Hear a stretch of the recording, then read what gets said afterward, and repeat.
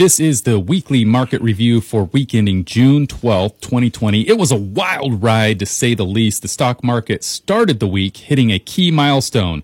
The S&P 500 turned positive for the year, and then the NASDAQ Composite rose above 10,000 for the first time, but succumbed to profit taking that handed it its worst week since March. So let's go ahead and give the weekly numbers. Dow ended down 5.5 for the week, which represents a 10.28% year-to-date negative performance on that. S&P 500 down 4.78, so similar decrease for the week, represents a 5.86% decrease so far year to date. Small U.S. companies were hit the worst at 7.93% decrease for the week, 16.83 negative for the year, and international is down 13.2% for the year. The 10-year Treasury bond went down 0.21, so a big drop in the Treasuries, and now it is at 0.69 for the 10-year Treasury. Oh my gosh.